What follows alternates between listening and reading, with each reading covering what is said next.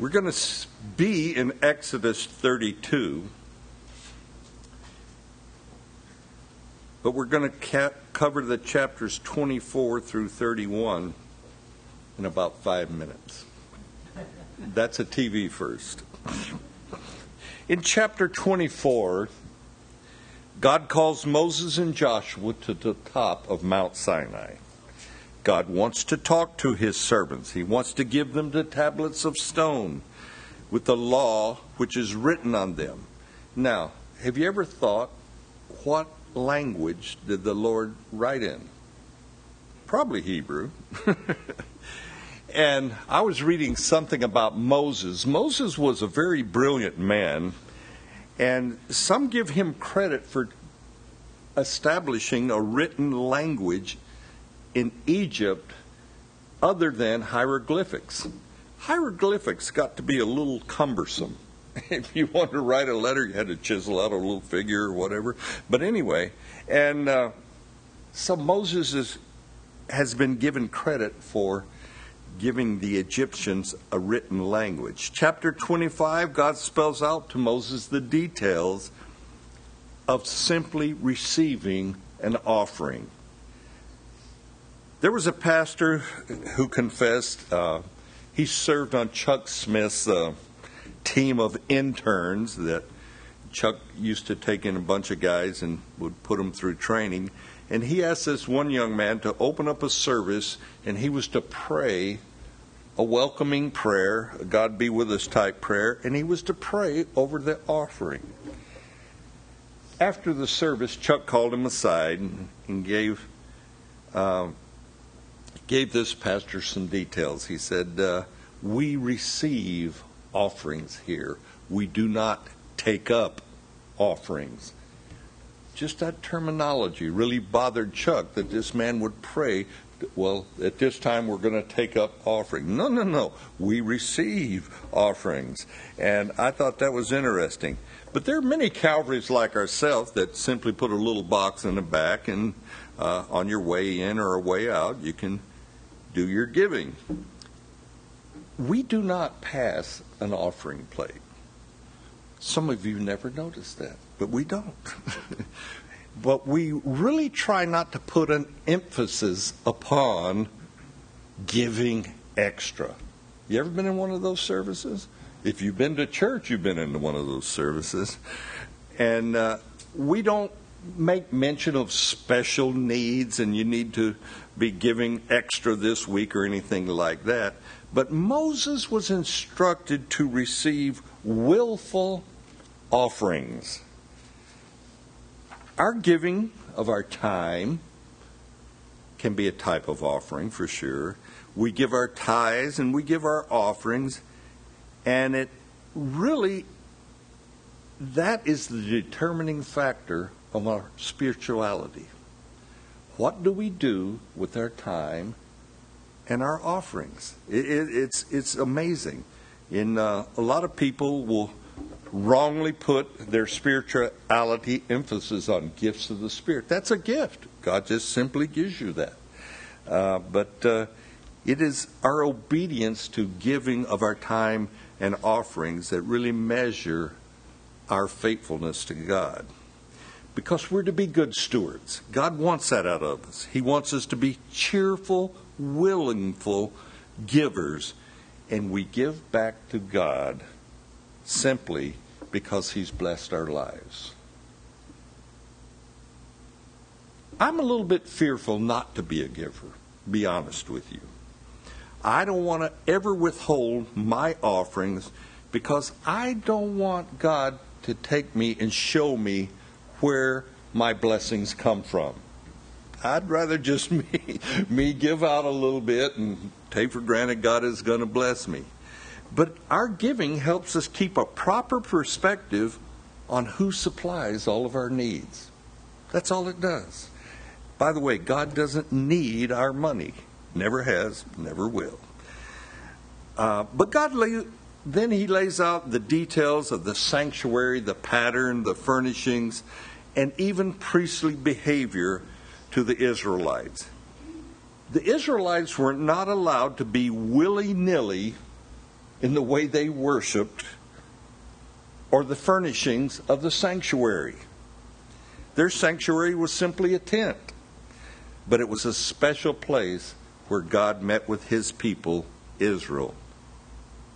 And today, there is a group called the Temple Institute who are trying to put all the things together for when the Jews build their temple again, and the furnishings that are going to be in there, the animals they're going to sacrifice in there, and even their order of service. These priests or rabbis in the Temple Institute are getting all of that together,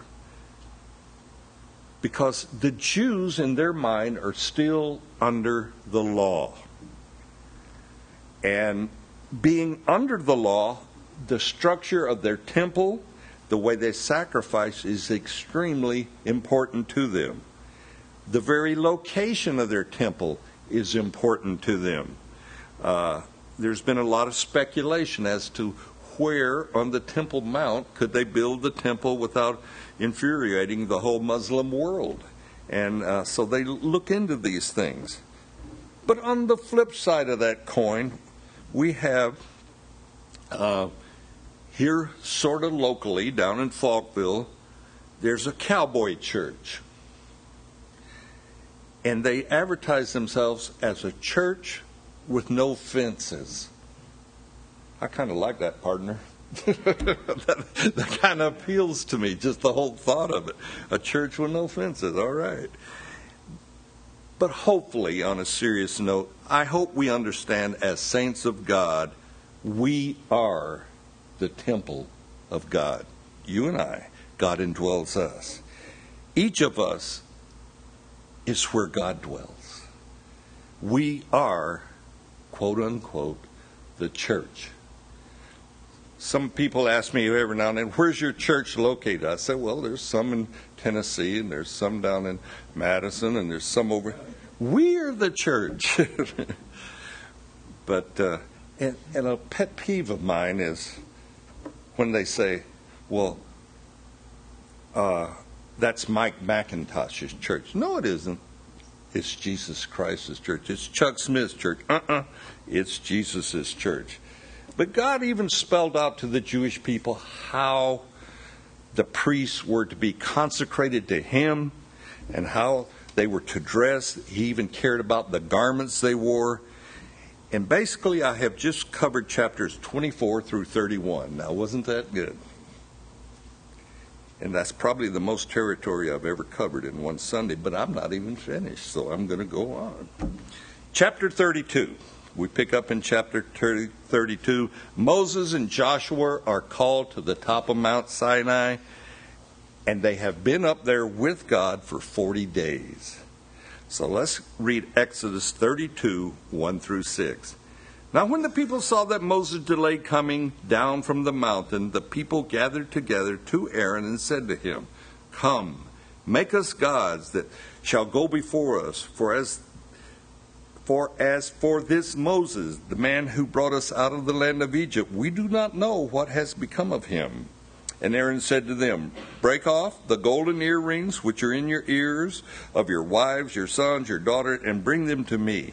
So all the people broke off the golden earrings which were in their ears and brought them to Aaron. And he received the gold from their hand, and he fashioned it with an engraving tool and made a molded calf. And they said, "This is our God, O Israel, that brought us out of the land of Egypt." So when Aaron saw it, he built an altar before it, and Aaron made a proclamation and said, "Tomorrow is a feast to the Lord." And then they rose up the next day, offered burnt offerings, brought peace offerings, and the people sat down to eat and drink, and rose up to play. Famous verse there. This fashioning of a golden calf happens in very short order of them just coming out of Egypt. They have, within the last 3 months, seen God part the Red Sea. They've seen Moses strike the rock and water has come out of the rock. They've seen these things. But now Moses is gone for 40 days, and the Israelites, and use a Christian term on you here, they completely backslide. You know what backsliding is? It's going the other way. And here's the bad part. They're led by Aaron, who receives the offering of the earrings, and there might even been some nose rings in there. And this is the same gold that the Israelites plundered from the Egyptians when they left Egypt. This gold has been a blessing to the Israelites, and it has made them basically wealthy. And now it's transformed into an idol. And there's a sermon in that right there, but we're not going to go there. The person that leads the people in this commandment, this prohibition of making an idol, is none other than Aaron, the high priest. Something wrong with that picture. Back in Exodus 20, where the 10 Commandments are given, God commanded, he said, don't make any golden or graven images to me. Don't make anything, and especially like a golden calf, to bow down to and serve. Now, the golden calf happened to be one of Egypt's favorite idols. A bull or a calf, it was a symbol of strength and fertility. Now, I know a little bit about cows and calves, and I'm very careful when I give my heifers, which weigh about 1,000 pounds, I'm careful when I give them a little sweet feed. They're large, cumbersome animals, and they can hurt you without even knowing it. They're unruly beasts. The bulls, by the age of 1, they're gone. They're history. Hamburger, whatever you want to say. But I've seen bulls do some really unruly things, like go right through a barbed wire fence. Nobody opened the gate for them, just went right through it. And you go, how'd you do that? But back to Aaron. Aaron is Moses' brother. But God has called Moses, not Aaron, to deliver Israel. Moses made all kinds of excuses to God. He says, I'm unqualified, God. Go get somebody else. I'm not even eloquent of speech. And God ends up allowing Aaron to come on the scene to be Moses' spokesman. And that's how Aaron got into the mix. But it doesn't take long for Aaron, the high priest of Israel, to show his sinful nature. Listen to the words of Aaron. This is your God, Israel, speaking of the calf, who brought you out of Egypt. And all I think is, can you say blasphemy? Blaspheming is ascribing the works of God to Satan or the works of Satan to God. Either way. That is blaspheming. And Aaron has just said, hey, this is the God that brought you out of Egypt. And that is blasphemy. Now notice this Aaron's behavior. When he sees the calf in verse 5, Aaron erects an altar before it. Aaron wants to sacrifice before this golden calf. And then he says, tomorrow is a feast to the Lord. This idolatrous behavior is done in the name of the Lord. You go, and God's going, hey, I have nothing to do with this. Idolatrous behavior and then accrediting it to God. It's appalling. Aaron has just violated one of God's commandments, no graven images, and that's bad enough. But then Aaron tries to put God's sanction, God's approval on this golden calf. And this calf is your God, Israel, who brought you out of Egypt. And that's bad enough, like I said. But Aaron now, when he sees Moses come down from the mountain, he will tell a different story. So jump forward to verse 21, same chapter. And we see that Moses has a question for Aaron.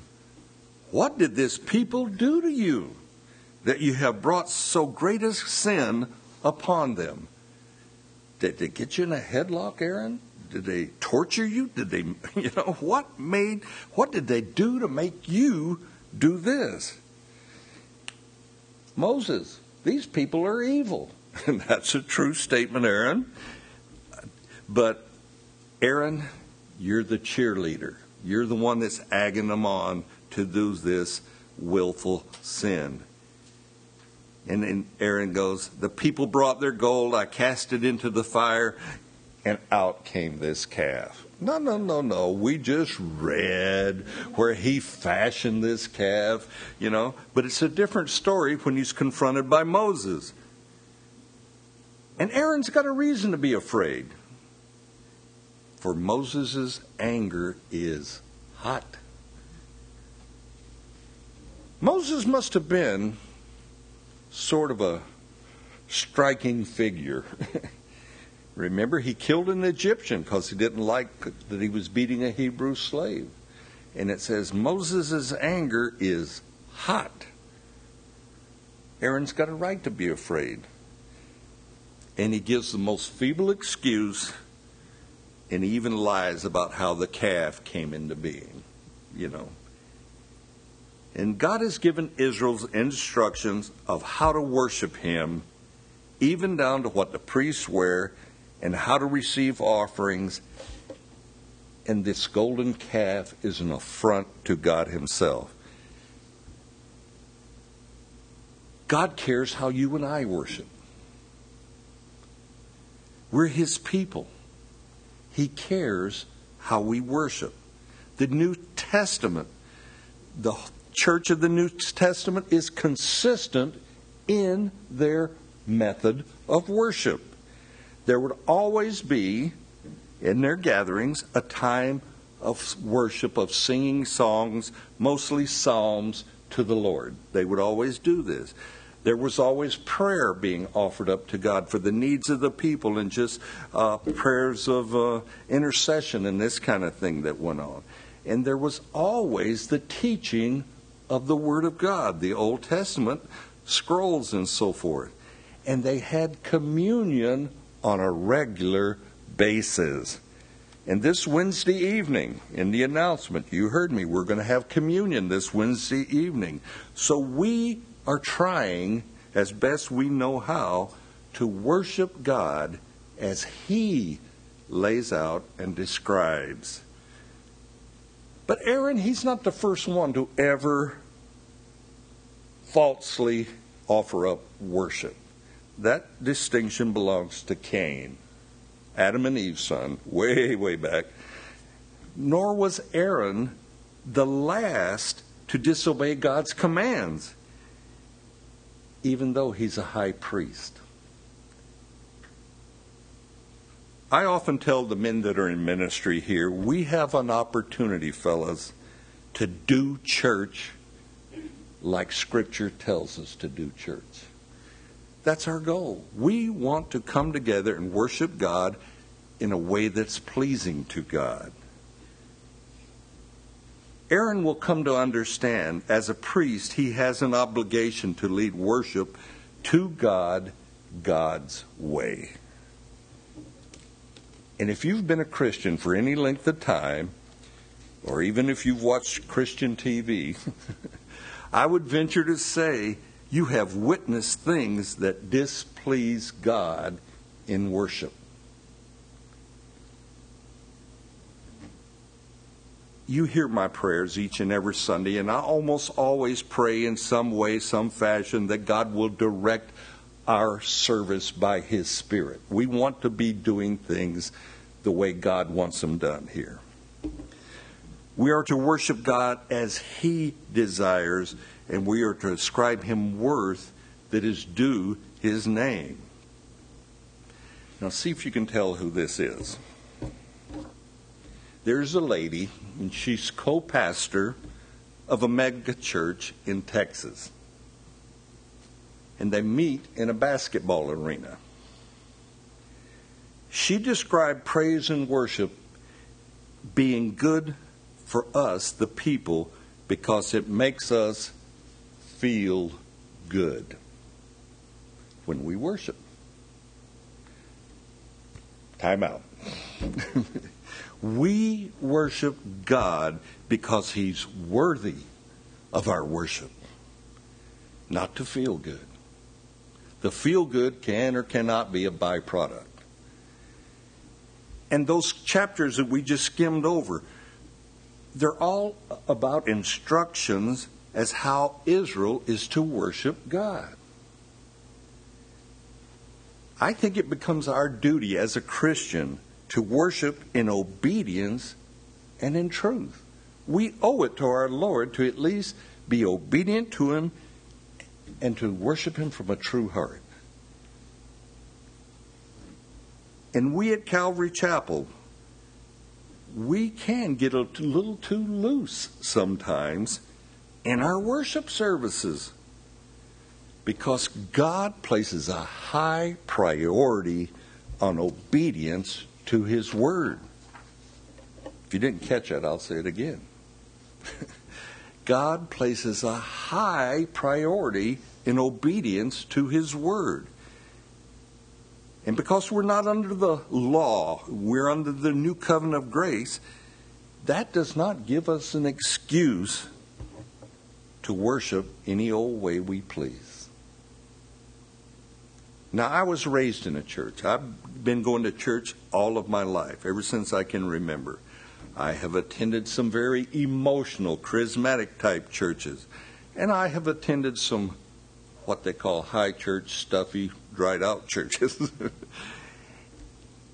In the emotional churches, I've heard things like, we got so carried away in worship and singing our songs that the pastor didn't even get an opportunity to preach.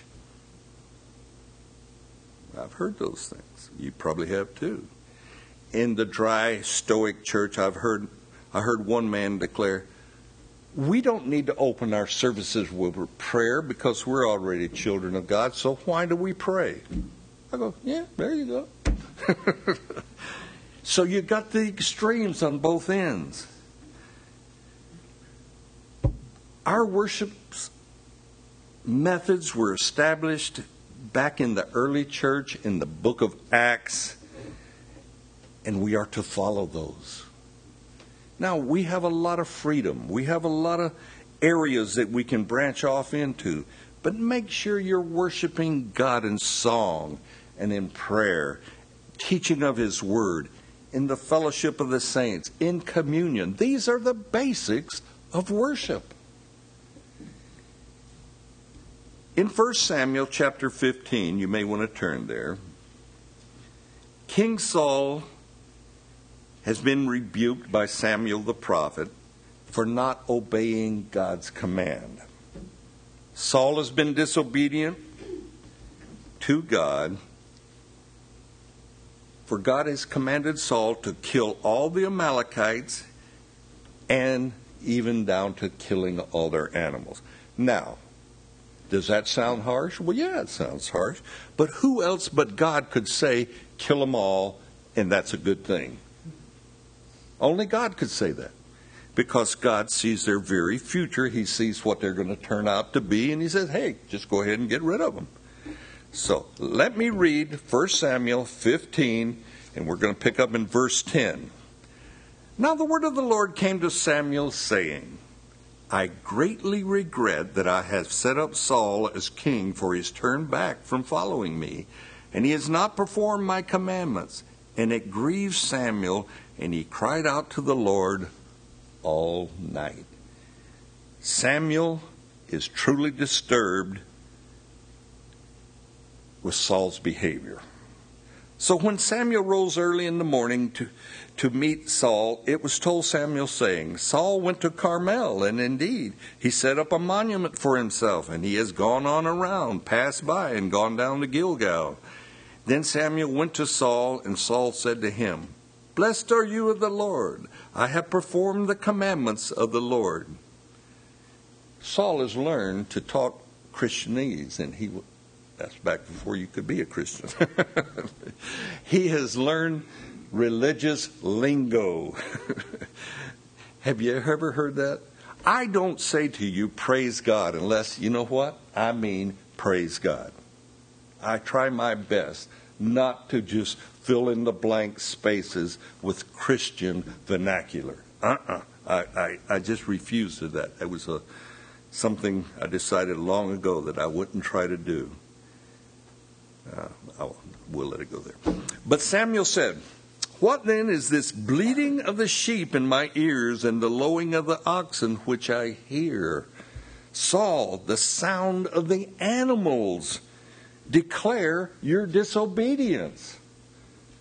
And Saul said, They have brought them from the Amalekites, for the people spared the best of the sheep and oxen to sacrifice to the Lord your God, and the rest we have utterly destroyed. Then Samuel said to Saul, Be quiet. I like that. Just put a lid on it, Saul.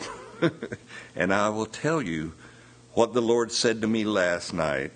And he said to him, Speak on, or go ahead. Tell me what's on your heart, Samuel. And Samuel said, When you were little in your own eyes, were you not the head of the tribe of Israel? And did not the Lord anoint you king over Israel?